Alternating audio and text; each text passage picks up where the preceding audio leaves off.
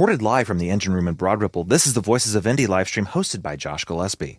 Voices of Indie is a show dedicated to giving you the opportunity to know the musical, visual, and theatrical arts of Indianapolis, Indiana. This week's guest is solo drummer, Jeff Winchester, and his bassist, you thought I was being joking about, he's not just solo, he's got a bassist with him. His bassist, Bill Gregory.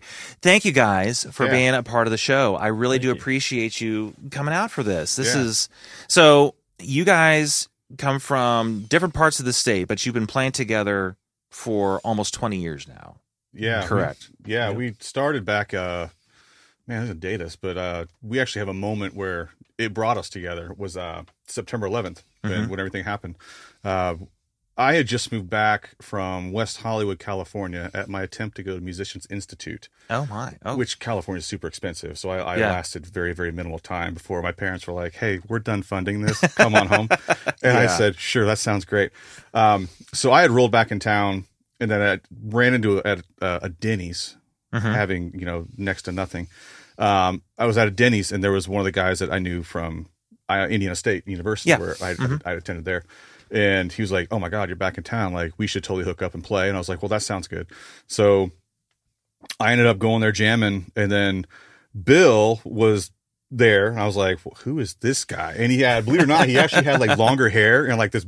He had hair. He had hair. I had hair then. Yeah. It was still receding, but I had hair. Yeah. It was awesome. And he had like this black leather trench coat that he used to wear. And I was just like, I don't know. There's something about this guy that I can vibe off of.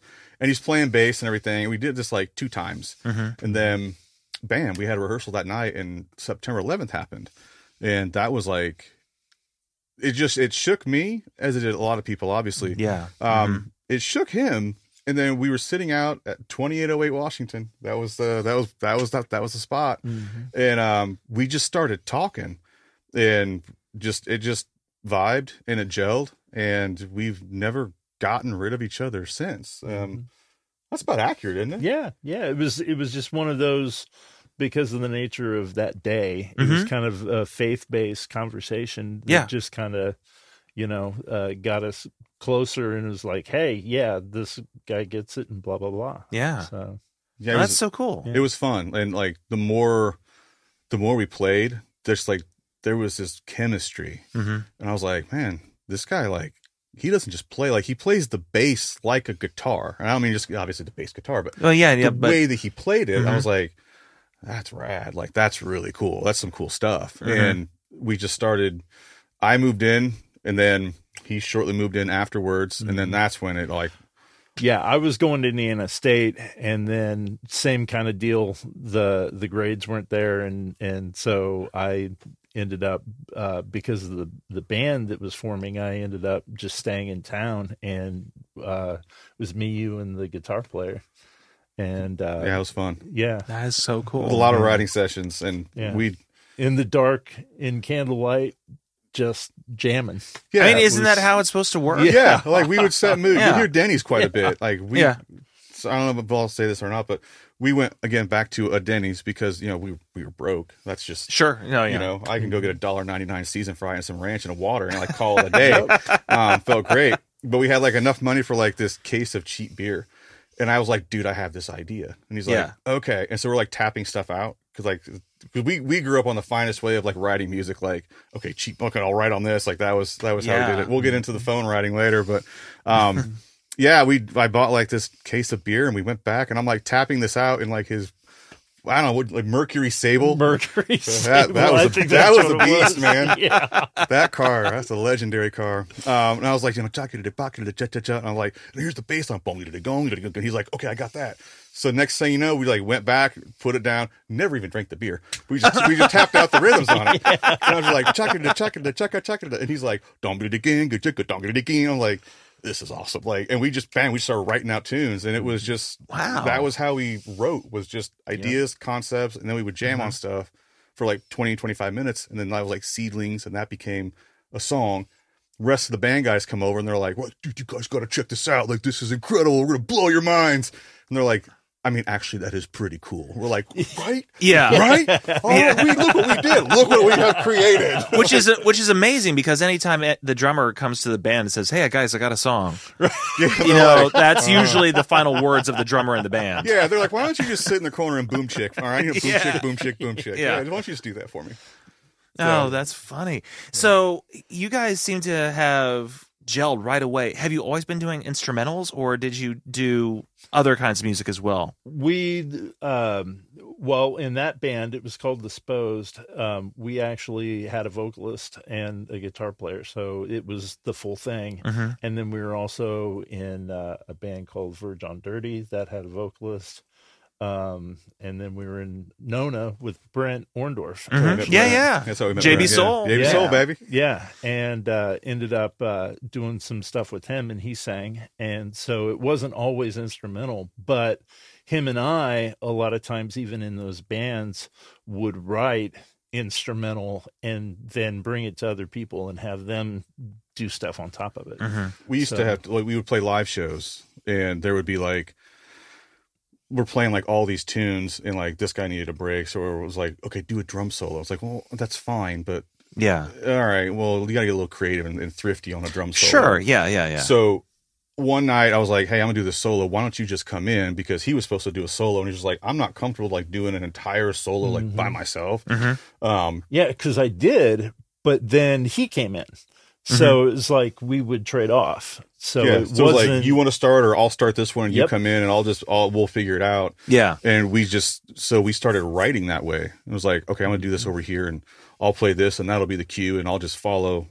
I watch his hands a lot. Yeah. Like, I like to pick up like cues on what he's doing. So that was kind of how it was, but it was like, are we going to go slow? Are we going to go fast? Like, you set the tone on that one, and next gig, I'll set the tone on that. Yeah. So we started writing tunes that way. So that is so cool. Yeah. It really is. I mean, it's like you guys were meant to be to work together as musicians. Mm-hmm. It's neat to see that kind of chemistry in a rhythm section like that. Yeah. Mm-hmm. I mean, between band members in general, but I mean, especially in a rhythm section like that, to be that tight. And later, you guys will see just how tight they really are. It's pretty incredible. Thank you. You're welcome. You're welcome.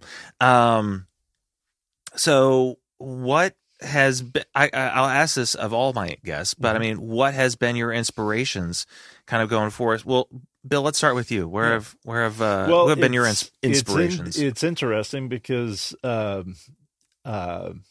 was a big Kiss fan growing up, so Gene Simmons definitely, and but then anything from Dream Theater, Alice Cooper. Let's see. I mentioned Dream Theater already. John Mayung, Geddy Lee. Good choice. I'm a huge Rush fan. A lot of the things you'll see me do in the jams that we did, I actually am doing that move. That yes, I noticed that. Yeah, and I that's specifically noticed that move. That's definitely where I got that from. Oh, very Geddy cool. Lee. And then Flea. Yes. And then.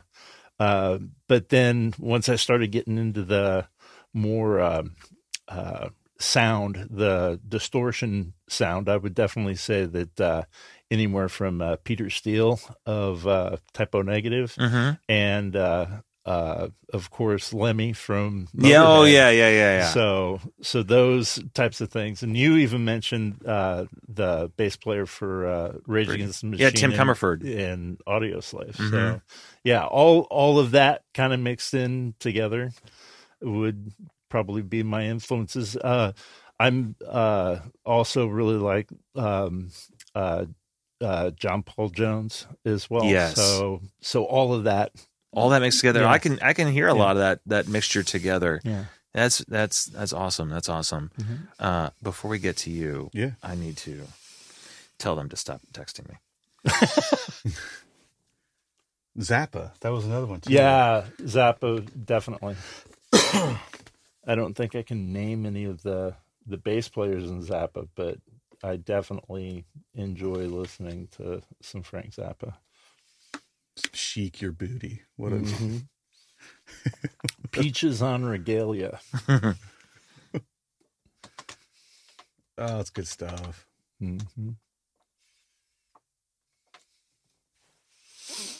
Man, I remember the first time I got my first Kiss album was Dressed to Kill, and I was like, this is awful. And I was so young. And then my dad gave me Love Gun. And I was like, that one was the first one I had. oh, this is good stuff. Yes. I'm sorry, I never got into Kiss. I couldn't do it. Yeah. I tried. I tried with the Unplugged album. Hold on. This is a good conversation to have. Yeah. But no, Yeah.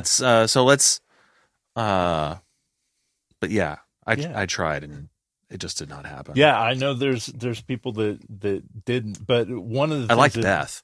Yeah. Beth is a great tune. Yeah. Beth is a great That's tune. a great tune. No, Beth is a great tune. One of the things that I noticed before I had gotten into Kiss, I actually got into Twisted Sister. Oh, seriously? Yeah. and this is when I'm like 9, 10. Okay, 11. yeah. So, but I was actually into Twisted Sister, and then my next door neighbor had he had Animalize by Kiss, and he had Bat Out of Hell by Meatloaf. Oh yeah. And so I got into both of those bands that way.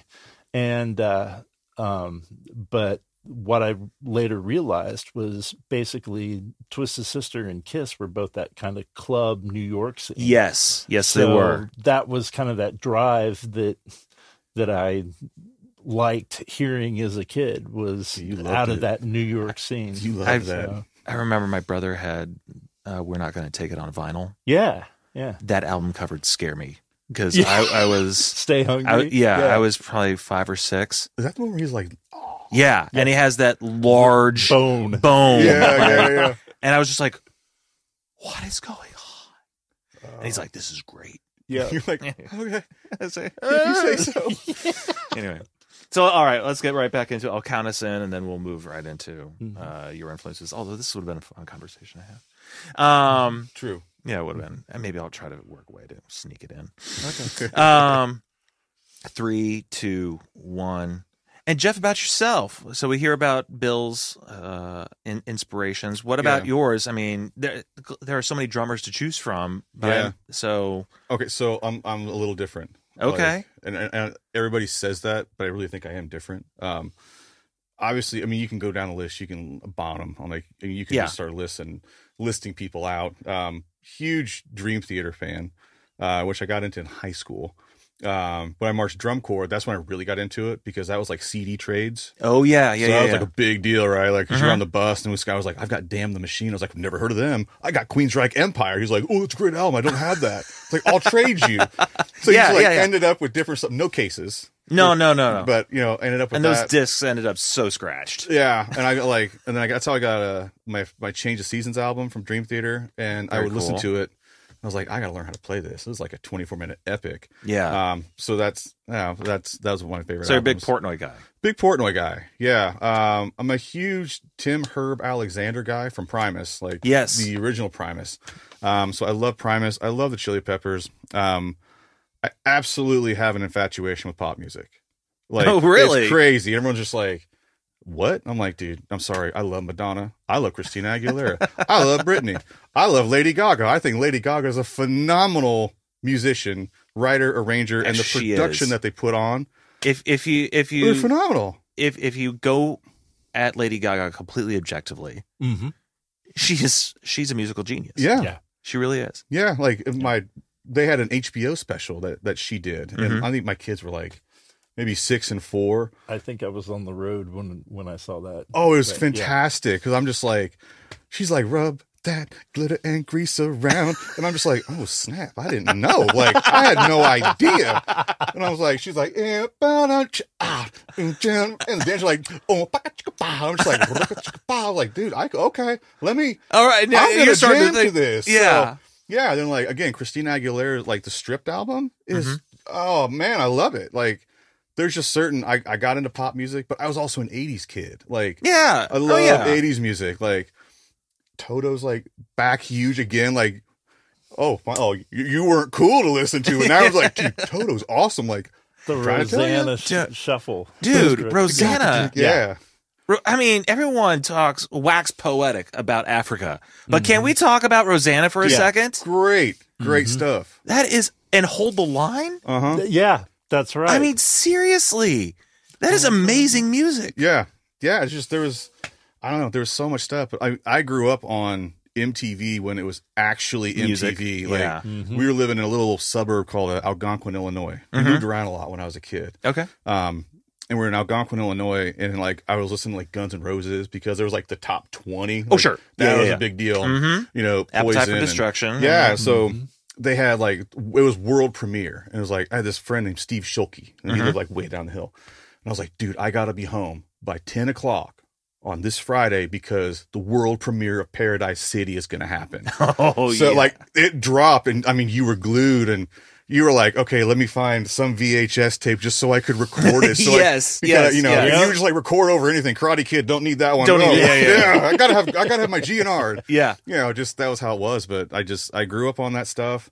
And that was kind of my biggest influences was that. And then, my neighbor, when we moved to Terre Haute from Algonquin, it's funny because like it's all like full circle, like the way the world actually works. It's big world, small world. My neighbor was a guy named Matt Bullen, and I got into drums because Matt played guitar, but he had this white Ludwig drum set, right? Ludwig rockers. Yeah. That's what he had, and he's just like, okay, what we're gonna do? And I'm like spending the night listening like Rat and Dokken and whatever. And he had like 3 strings on this guitar, but he's like, I can play this Poison tune. And this was when like Hit Parader was there and Circus Magazine, and you had like a fan club. Like, they would list them. So we're like, we're going to record this on a cassette. And he's like, you play drums. I'm like, okay, I can do that. And I'm like, click, boom, you know, hit the cymbal and like falls over, you know. That was my impressive debut right there. And we recorded this cassette and we sent it to the fan club. But Matt got me into playing because he was like, you'll be the drummer. I was like, yeah, I'm in 4th grade. I know what I'm doing.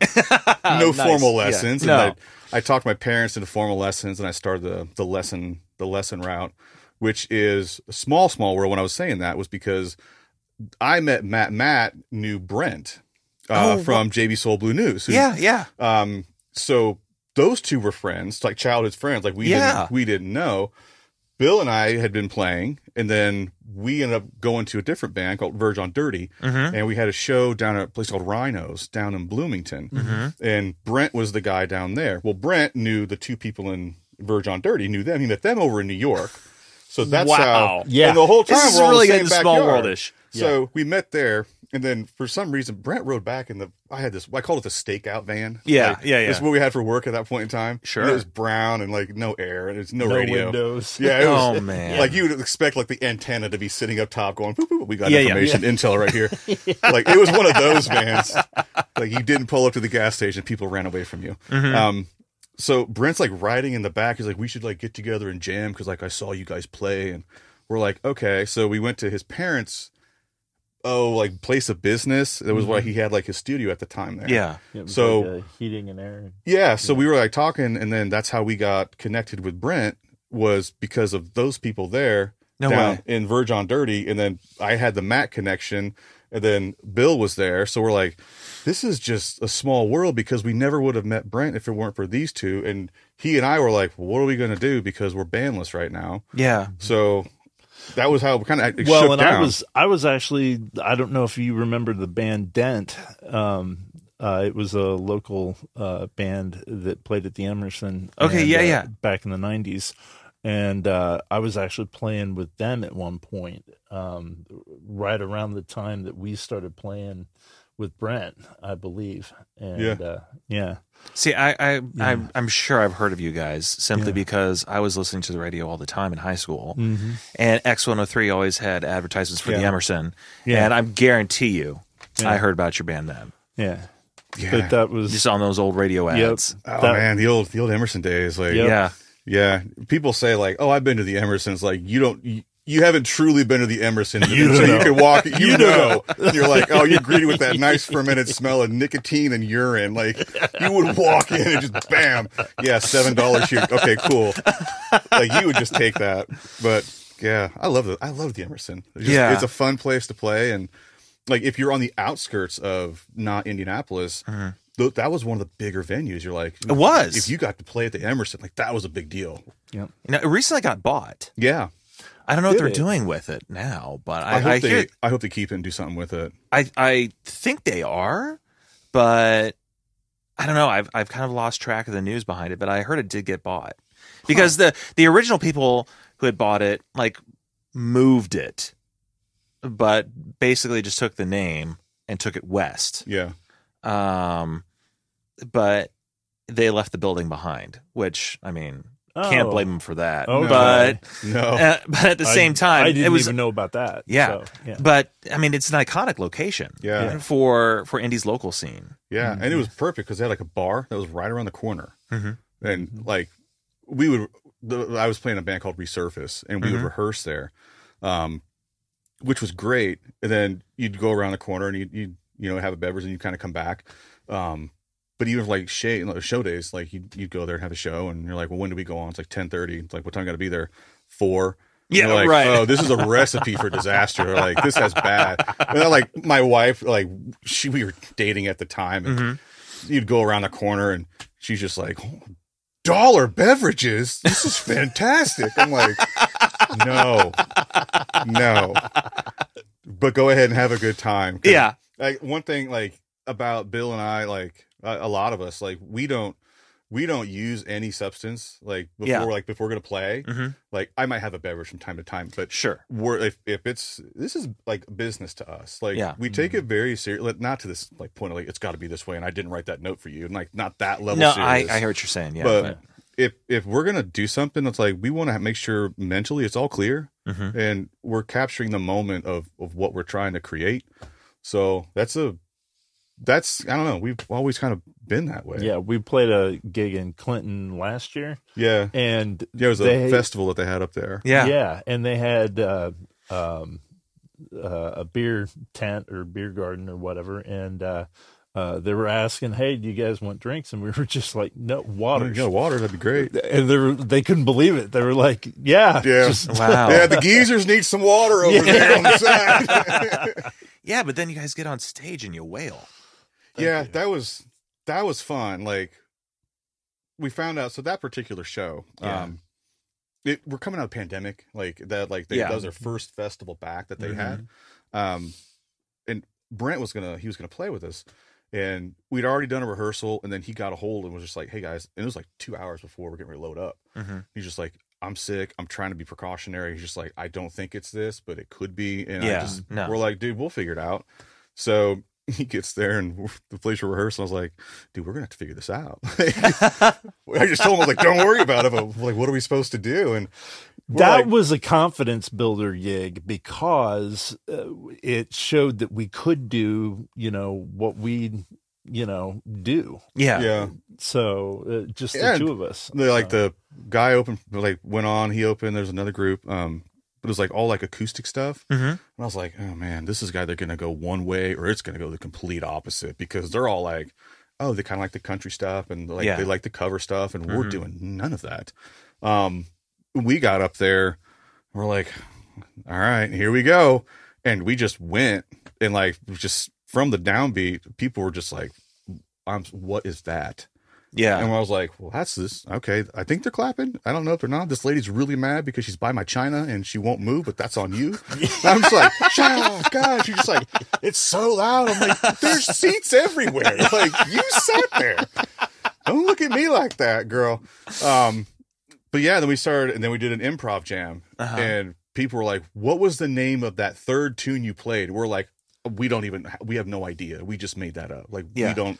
We had a roadmap not only for like tunes that we did, but we had a roadmap for the set list to where it was like, we're gonna just jam here, and then we'll go into that other one. Like that meant something, or like kind of like this move over here. Or, not like pull my ear, rub my nose, like steal second. Sure. But like we would have cues that would be put into, if this happens, that means this, or if he needs something, it's like I need you to fill it. Yeah. So it was just like, all right, I'll just fill in some time right here. He's got an electronic issue, or he's got something going on, and then he'll just do all right, cool, we're back into it. Let's take it from the top. 1, 2, 3, 4, go, and just go. And we got done, and the guy after us, they had like a little cajon, and he had like the guy that got acoustic, and and they're super nice. And he was just like, dude, how am I supposed to follow that? I was like, no, I mean seriously, how like, is it's he? not a competition, man. We're cheering for you too. I was like, that's just kind of we just do our thing. Do what we just do. what we do. Yeah. Yeah.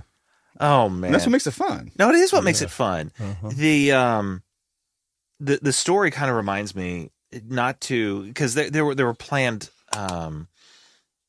jams, but when the Chili Peppers were in town back in 2017, I wasn't at that show. Uh-huh. But the beautiful thing about that show is that they sold it afterwards. Like, you could buy it, that particular concert, online.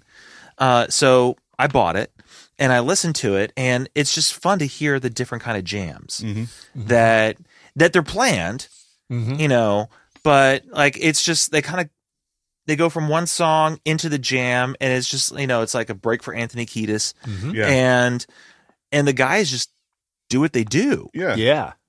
And there's no like, no, how am I supposed to follow that? But I mean, I kind of get it at the same time.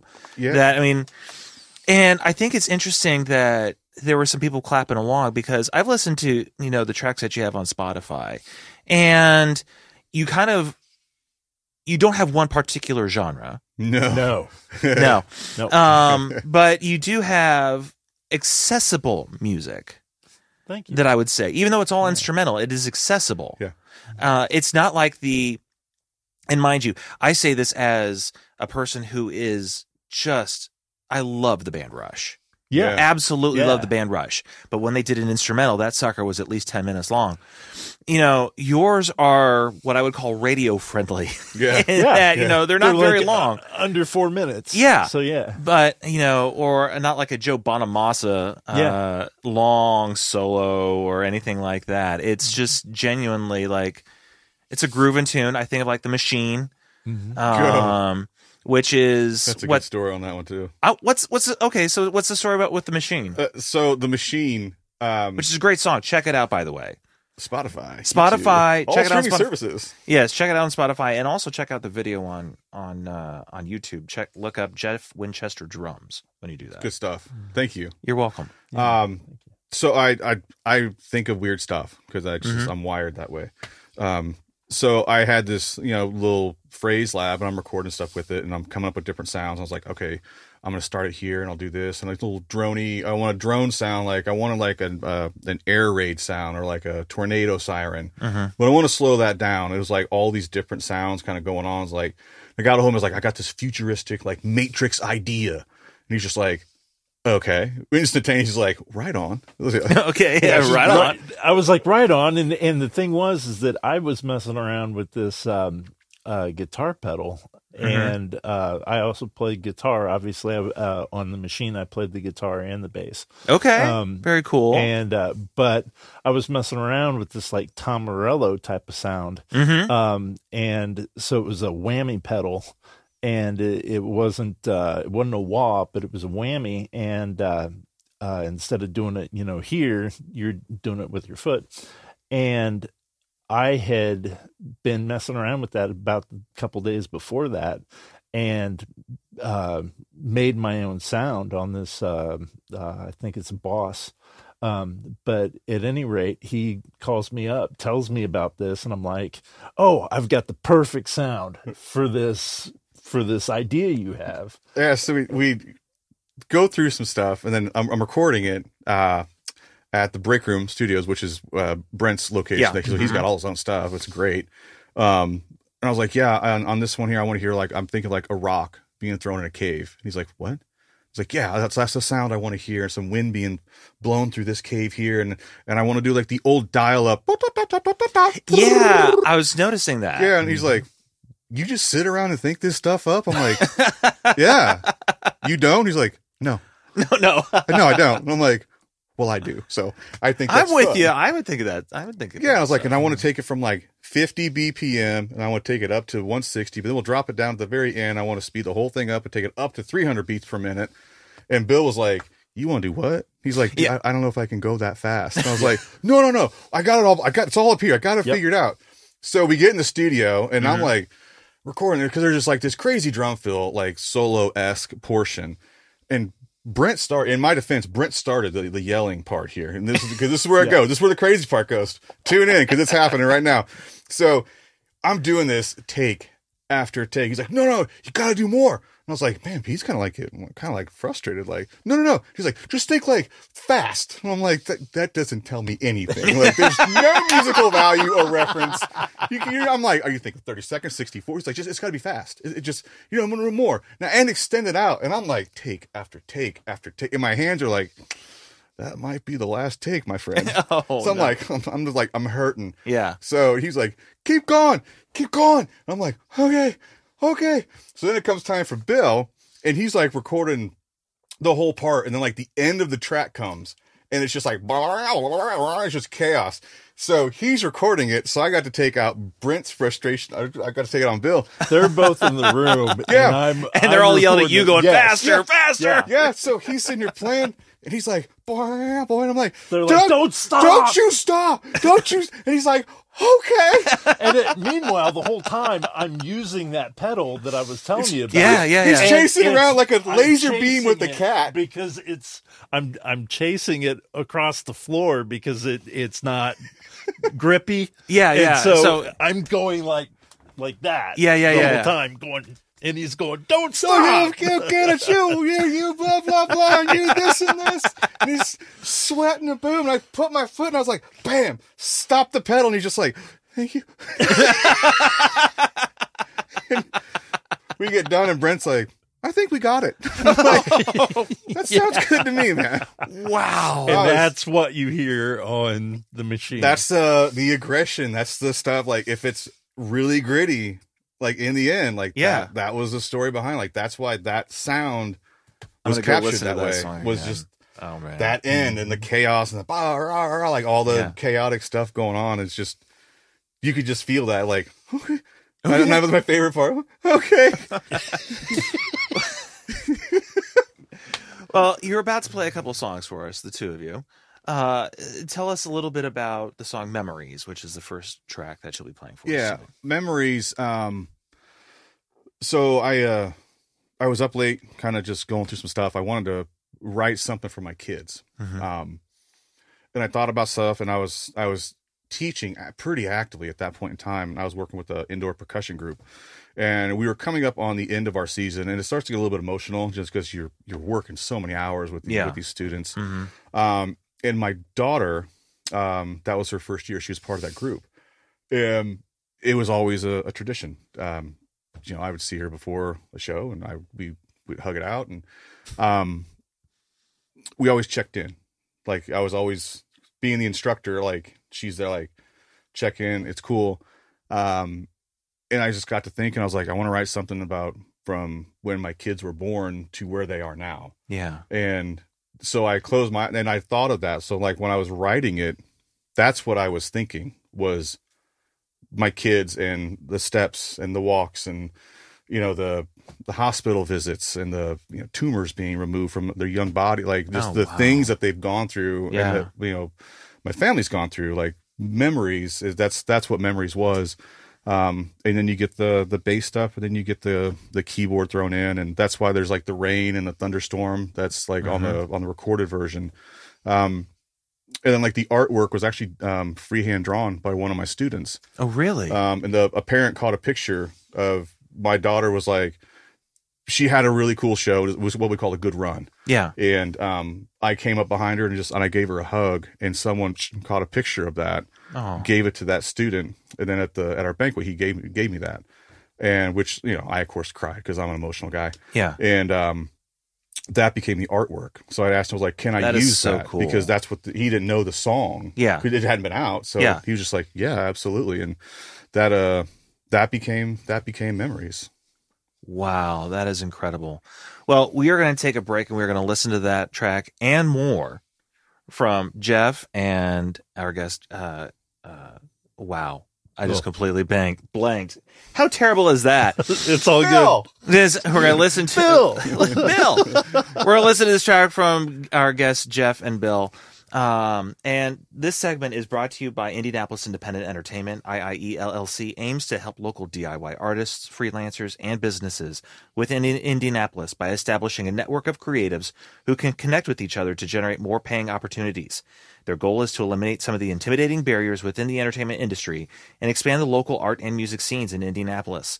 Interested individuals can learn more about IIE by visiting their website, www.indieent.com. That's INDYINDIEENT.com, and fill out a free application to discuss how you and IIE can redefine making it together. And we'll be right back.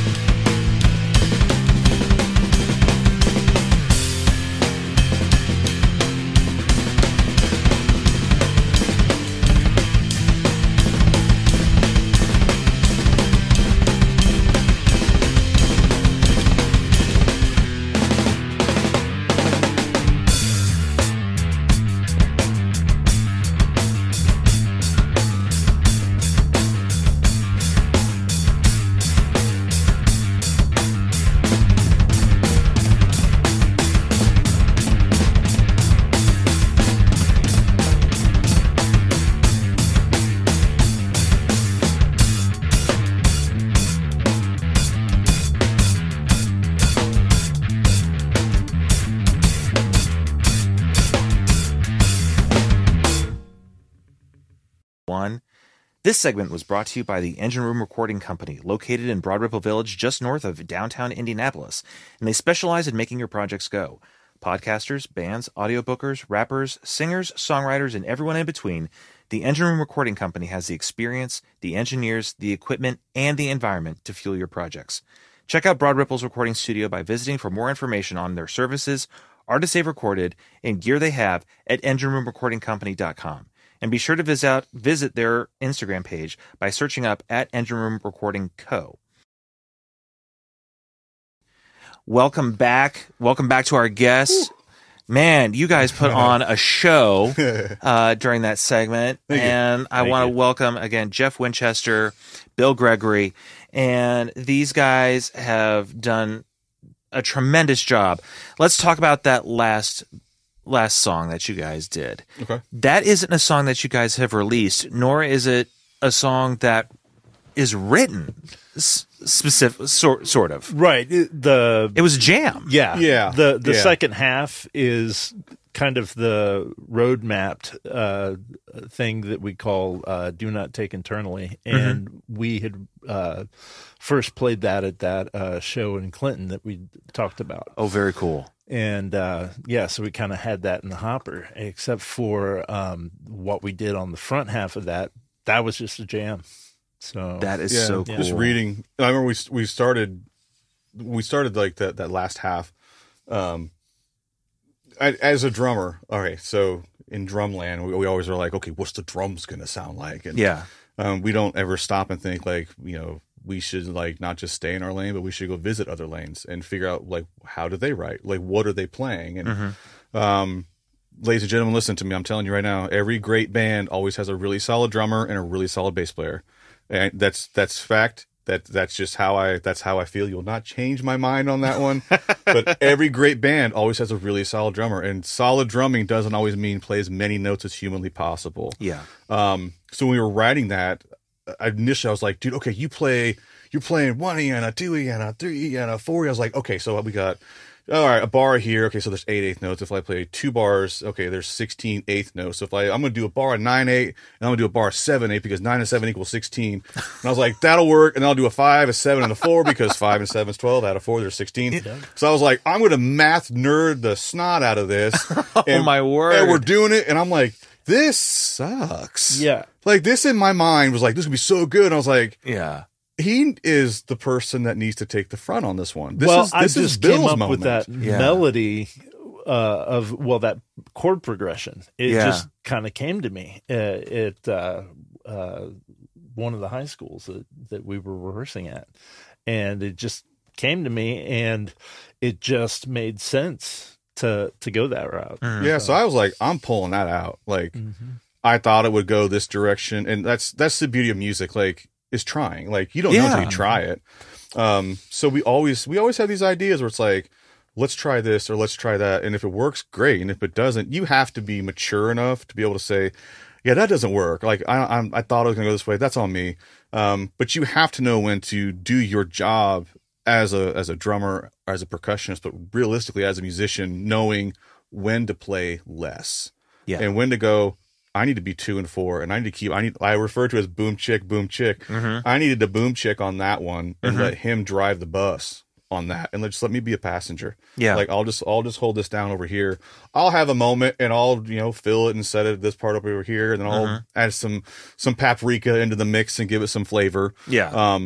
But that intro part is like, it's just like, again, watching, like, we played enough times. I think what's going on in that beautiful mind of his. And then you can usually tell, like, he'll get like a little facial expression. It's like, oh, he's going to do something tasty right here. Yeah. Because I can see that those eyes, and he'll get this little smirk. Yeah. And I'm like, here it comes. Okay. Yeah. I don't know where he's going to go with it, but that's how that whole thing worked. It's reading a lot of body language, it sounds like, from you guys to know how to read each other and know when to come in and when to step back. Yeah. Sometimes too, it's a counting thing where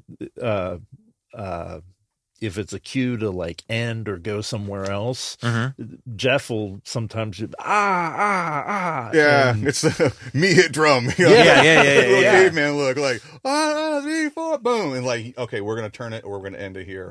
Or whatnot. But again, a lot of it's just because the chemistry is there. Yeah.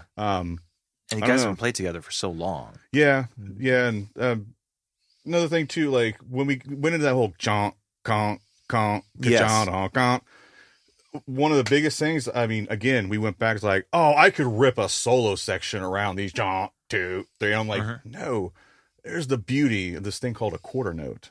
Yeah, the simplicity of the song. The simplicity of a quarter note is beautiful, which I know in some of your stuff, there was, I can't think of the track. It's the second track on your Spotify that it has a quarter note riff in there. It's a little quicker, but it's like, I should know this. 1, 2, 3, 4. I was like, man, that's the power of the quarter note right there. Like just driving pocket, like is beautiful. Well, thank beautiful. You. Yeah. Thank you. I wish, was that Maybe It's Time? Was it?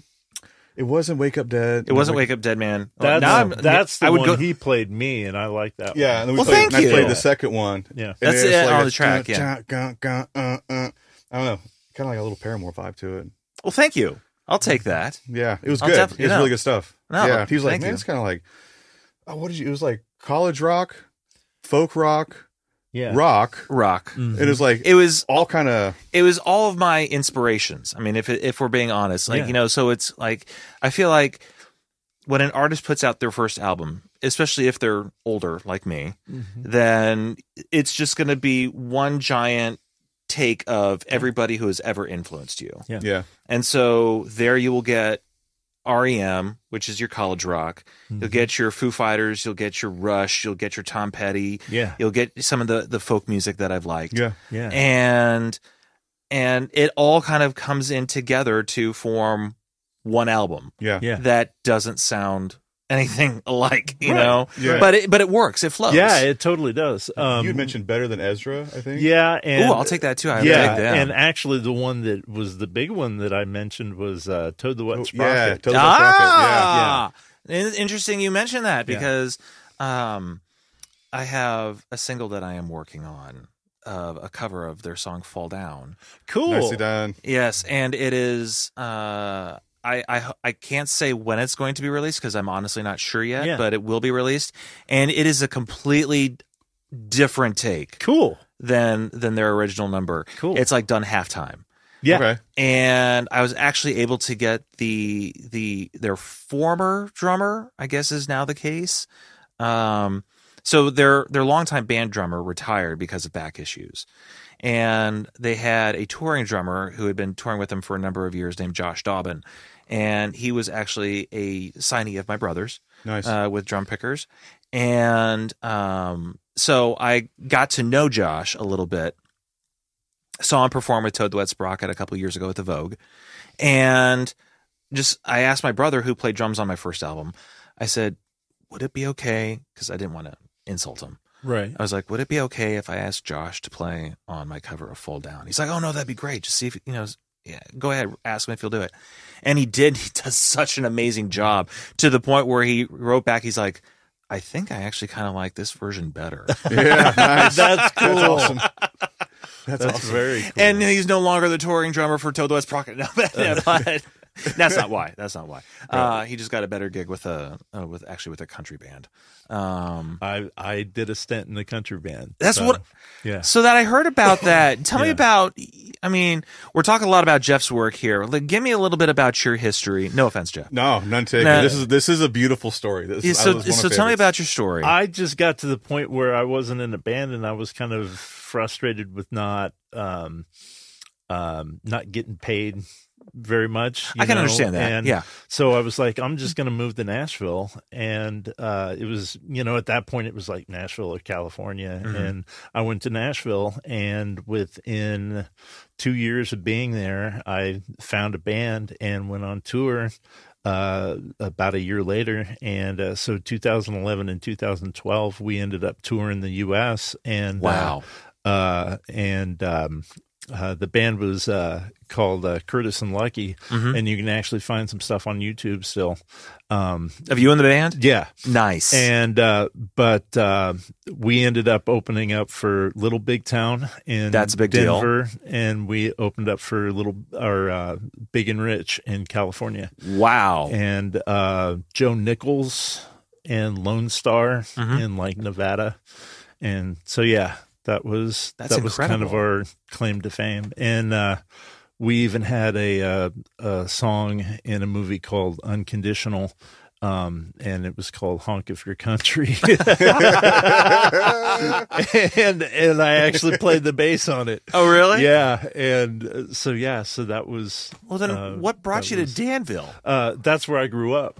Okay. Yeah, and so I ended up moving back once the band ran out of money because we were an independent artists. Yeah, so, I get it. Yeah. I get it. So I moved back to Danville and then ended up getting back in touch with Jeff and then, we ended up writing these songs. Making beautiful music together. together. He called like out of the blue because I knew he'd gone down.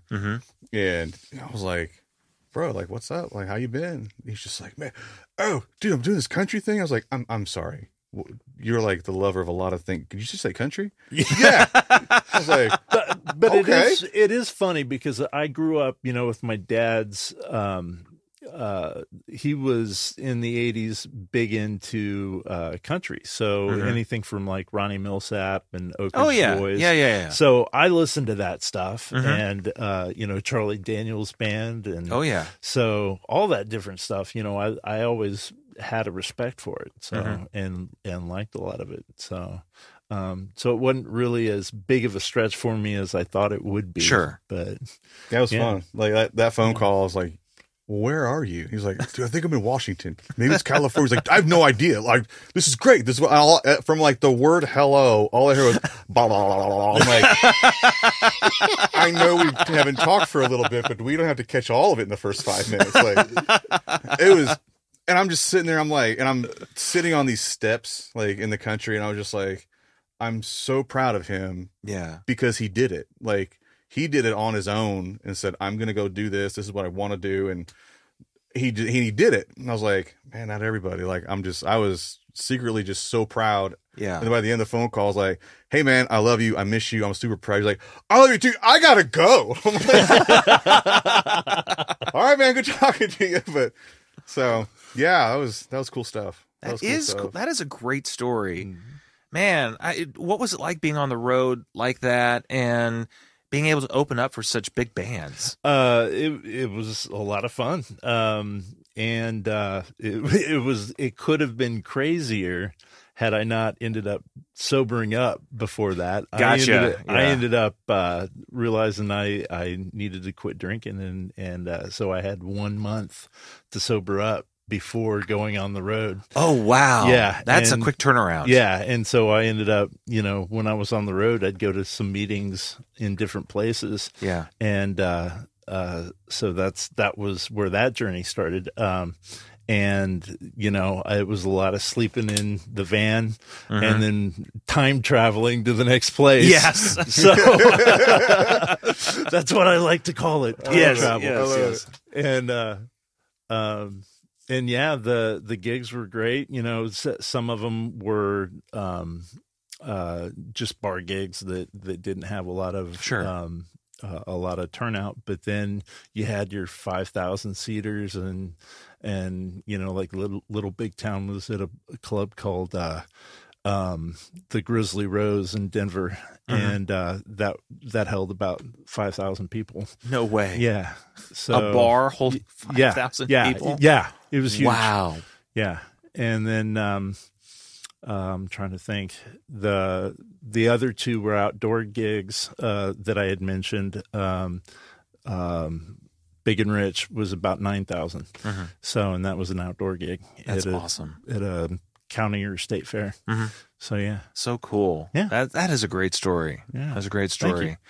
Well, I want to get back to, real quick, what is it like to write music from the perspective of a drummer? Now, again, I know what it's like as a guitarist, to me, in my mind, it makes complete sense. But you're using an instrument that just it's like boom bop. Yeah. I mean, so how do you go about like forming these things together? Is this something where you work together in coming up with the songs, or is it all from like coming up here and what you hear bass wise, what you hear guitar wise? Yeah. So I don't play guitar. I play a mean air guitar. Like I can. Oh yeah. I can do it all day long. Like, oh man, that was killer right there. Right? Thank See, you. No we got a bonus performance. I think I'm done here. I think that's it. Yeah. So, no, we had started like writing stuff, and I would have ideas, and I can't sit there and be like, okay, take the sharp here and diminish it to the third, or take it to the ninth, like whatever. But I would have like, okay, tonally, I'm hearing this like just good do what, and he would like translate that into this here. Like it was like what most people call like gibberish, but like that was how I would write stuff. Is like I'm hearing this here, and then like when you would put people in a room, because I have a jazz background. Yeah. I have a drum corps background. So I had concert band, wind ensembles, full orchestras. So I hear a lot of those elements inside of music. I just can't tell you it's this here or this slide position or whatever it might be. But I know what I hear, and I'm able, thankfully, because they tolerate me, I'm able to explain in my mind, I'm hearing this, or if we chunk this down, or what if you did a bass slide going into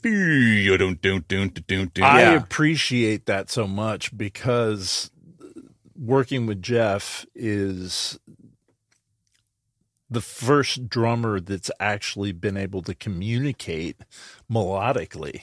Yeah. And so it gives me ideas. Very cool. Yeah. So you guys are really kind of fueling each other. Yeah. Like you come in with the germ of the idea that has some sort of body to it, that you know what you're going for. Yeah. But you're able to explain it in a way that a musician understands. Yeah. And there's absolutely, like from a rhythmic standpoint, like our job, like as we're playing, is you guys have like bridges of verse, chorus, and we'll do this over here, and our job is to, number one, keep time. Number one, always keep time. Number two, write, play, and perform for the song. Don't just stick your chop in for chop's sakes. And so that's a very drummer-esque way of looking at things, and not a musical way of looking at things. Don't get me wrong, I love chops, but I don't ever sit down and chop just for chop's sakes, because when people be like, holy chops, look at those chops, that's some amazing chops. It's like, no, I want someone to be like, that was cool. Like I felt that, I vibed off. Like the vibe is like the main thing. When you start seeing people's heads going up and down, like, see, he's doing it right now. He's doing it right. Like, it's just, it's infectious. Like, it's just part of it. And that's a lot of the writing that I look at, is what's going to be best represented inside of that song. And if it's one of those, let's open it up here. Okay, why don't you stick a fill in here? Let's do this over here. Like that type of stuff. But I always try to look at it again from the rhythmical value, and is there some stuff that can be done inside that? Like we write and perform some complex stuff. I'd say so. Yeah, I mean, and a lot of it's just minor, complex. A little bit complex. But some of that's just like, let's double time this here. You guys keep the 4 going, and then I'll do the double time on that, and then I'll pick up the e's and the uhs and whatnot. And it's just, again, we always refer to it as flavoring, seasoning, paprika, salt, some pepper. Like, who's putting the paprika in on this part over here? Yeah. And I think that's the way we write with each other. That's the way we write with Blue News stuff. That's the way we've always written. Is, okay, this is your thing here, this is your thing here, and then I'm just, what do you need from me? Yeah. And again, it's a brotherhood and it's a bond, but you have to enjoy what you're doing. Because if you don't enjoy what you're doing, you shouldn't be doing it. And I think that goes for pretty much anything in life. I agree. So I don't know if that answered. No, it does. It does. Yeah, it does. There's a lot of very drummer-esque things, like, well, again, like Instagram. But there's still some melodic stuff going on. Yeah, I could sit down and be like, yeah, I'll just do some whatever here, and then put it up there, and people be like, oh, that's so good. But in all actuality, like, there are certain things, like you see the Insta drummers. Like, oh my God, did you see their molar technique? Oh, their molar. Did you see how they again, musicians don't think that way, drummers do. Yeah. And did you see they set the drums on fire? Like, oh my God, I love that. Like, That's going to get you. I did that, by the way. Yeah. Oh, yeah, for real. Not so chic anymore. I would never do that again. But wow. Back in the early 20s, you're like, "This is a great idea. Let's put some lighter fluid on and put it on fire inside a bar." Yes, what a novel idea. That band Disposed. Oh, okay. Yeah. We quickly disposed of that concept. Yes, yeah. But, we do a lot of writing, and there's we wrote stuff where it's like, okay, I hear a break drum and I hear this random metal piece. I'll hit it with a wrench and give me a wooden box and let's break a bunch of light bulbs and glass. So I got some chains and here's a sound that we're going for. Like a lot of it's also very percussive oriented. I'm hearing these percussion elements and we need a gong, we need some triangle. Like, believe it or not, the triangle is actually pretty cool. I know it is, but just different. How many sounds? I like to paint in reds and purples and greens and orange. I don't like just to paint just black and white. So I try to get out of that box and just think again from if I were listening to, like, what would I want to hear? And if it's just straight ahead stuff, I'd want to hear straight ahead music. Yeah. Well, and speaking of painting in different colors, I would say you did that on Hero. Hero was one where we were able to actually get outside of the regular 4/4 straight ahead. And he was taking a lesson on 5/8. I was taking a lesson on 5-lits from Annika Niles. Okay. Who, if you haven't checked her out, she's crazy good. Like, it's like jazz fusion rock funk. She's like next level. She's insane. Wow. One of her biggest influence was Picaro. Like, yeah. Just always talks about him. But I was taking a virtual lesson with her, and she's like, "What do you need to work on?" I was like, "I'm fine on 5/8. It's 5-lits, and the 5-lit application of playing 5 notes per quarter note inside this on the drum set and moving it around. I can play it in this here in the beat, but how do you move it around?" Because I would study. I was like, "How does she do that so fluidly and just effortlessly?" Like, she was just so good. It's 5s, 7s, and 9s inside of a quarter note. Yeah. And she was like explaining it and breaking it down. So I was like, I need to nerd how to play 5-lits around things. Yeah. Because, even at, the spring chicken age that I am, of course, we're all spring chickens. Of course we are. I'm still a student of the game. Yeah. Like, I'm always trying to learn something. So I brought, okay, let's do some 5/8 here, and then we'll do some 6/8 and mix it in. So I want to do like a grouping of 11, but I was like, let's just break it down in 5 and a 6, because 5, 6, there's your 11. Yes, there's your 11. And so he talked about this part here, and then again going back to the power of technology, because he still had the slider rocket phone at the time, yes, with his 15 minutes of connection charge. So he would play stuff. We wrote over the phone, and when people are like, "Oh, did you do it via Zoom or what, like Google Meet?" Like, no, like, we wrote it over the phone. We 84 that. Like, we went back to the Stone Age of our youth, and that's how we wrote it. And he came up, he's like, "Well, I got this idea," and so he's playing this. Yeah, because I had heard that he had done, that 5-lit study. So for whatever reason, I thought of a thing in 5/8, and I was like, I have something. So I played it for him, and he was like, "Okay, record that." So that's what I did. And so he recorded on his wife's iPhone, because I was like, "Hey man, we're still in that post-pandemic thing." The studio was like, "If you guys want to come, that's fine, but I prefer one at a time." Just because we're trying to be cautionary. Everyone's got families. And so he recorded. I was like, "Just record your part to a click track on your wife's phone, have her send it over to me." So she sent it via like Facebook Messenger. Yeah. I was like, I'll take that into the studio and record the live drums to a click track on an iPhone. Oh my. Yeah. Off Facebook Messenger. Then I went back and I actually recorded like umpteen guitar parts. I played a classical guitar and I played a acoustic guitar. Oh my. And then I played an acoustic bass. I've got a Boulder Creek acoustic 5-string, acoustic electric.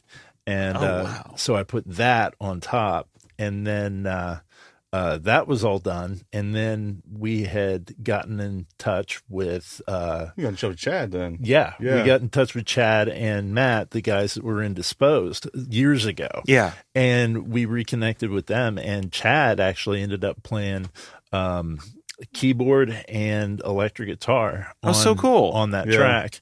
And then we then thought, okay, what about if we put a vocal of some sort? And he had known this kind of operatic singer, Summer Watson, and she's out in California, and she bounced us the tracks. Yeah, we found stems over to a guy named Taraz, who she writes with, he's from the Ukraine. And so it was like she did this, and then she recorded that part, and then they sent the stems back over. And then we added in all the orchestral percussion, which is like the wind chimes, the triangles, there's gongs, the cymbal rolls, and various odd noisemakers, just into that. And we linked back, and I would get like the Facebook memory, and it's like, holy crap, dude, we wrote this thing over the telephone and on your wife's iPhone to the click track, and it's a powerful tune. That's a great story. Yeah. I feel like you should put that on your channel as just like, somehow get with someone who can like animate this whole story of how this thing, came to be. Yeah. We knew what we wanted. We knew how we wanted it. And it was just a matter of getting everybody to, okay, who can do this the best and bring something to the table. So that was, and it did really well. I mean, it's still doing well. She's big in Turkey. And so like the song did really well in Turkey. I know you had one that went over well in Finland. Yeah. Wake Up Dead Man was the one that went over well in Finland. Yeah. Cool. Understandably why. Yeah. It's a good tune. Thank you. Yeah. It is. Thank you. But yeah, that was the whole summer thing. And I got a phone call from her, and she was just like, "This is just absolutely amazing." And I'm like, "I just listen to you talk all day. Like, this is great, So, oh man, that's fun stuff. That is fun stuff. But yeah, that's how we write. It just varies from song idea to song idea. That is so cool. I mean, I was trying to come up with something better than that, but honestly, it's just very cool. Yeah. Thank you. Yeah. So we've kind of come to the end of the show, but have we missed anything? I want to make sure that we get everything here. No, we've got a show on July 4th down at the Linton Freedom Festival. Okay. Which is July 4th. We're 8:15 to 10:15, so we're the headliners at the band show that they've got. So which is and instrumentalists are we're bringing everybody that we recorded. Really? Yeah, we're gonna share the stage with Brent and I'd gotten a hold of them, and they were just like, here's the time. I was just like, that's a blistering 2-hour set. Yeah, no, it is instrumental. I'm like, right. We're gonna have to figure this one out. So I talked to everybody. I was like, here, I got an idea. Like, what if we did, Blame Records, because that's who we're with. Mm-hmm. And we have Brent and JB Soul and the Blue News. And then we've got, there's a new group called the Showbiz Kids, which does a lot of just various covers. Like, let's do an hour and a half to an hour 45, and like, let's chunk it out. And Blame Records presents Showbiz Kids, JB Soul and the Blue News, and Jeff Winchester Band. And we decided to put it that way. And I'm like, that's an experience. We're going to check all the boxes. Like, everybody gets a little something. That's great. And it's a huge, huge festival down there. Like, just the parade itself, which I was like, why am I talking about parades? I was like, oh, because I'm in my early 40s and that's what you do. But they bring 40,000 people to this little right in Linton. In Linton. Yes. And I didn't believe it. The lady told me, I was like, and I Googled it, and I was like, holy crap, it brings 40,000. And then he sent me the link that he found on Google. I was like, dude, if we get 1% of these people to show up, that's a great draw. That's a fantastic draw. I was like, what tremendous opportunity. Like, so wow. Yeah, so we're that's the next show coming up. It's hard for us to book because we're such a niche thing. But we're comfortable in our own skin to know, if you're looking for top 40, that's not us. If you're looking for this, it's got to be this. That's not us. We're not your group. But if you're looking for something to fill in this and go, what was that? We can do that. Yeah. We can do that. And people really should be checking you guys out because your music is accessible, very accessible, and very good. Appreciate it. I really do enjoy it. Thank you guys. Thank you, Jeff Winchester. Thank you, Bill Gregory, for being a part of my show this week. Next week, we will have Sounds of Shirey, Terry Croney. Looking forward to that. Should be, again, doing something different. Yeah, man. And looking to be stretched. So join us again next week. And we'll be back. Bye. Dude, that was awesome. Thank you.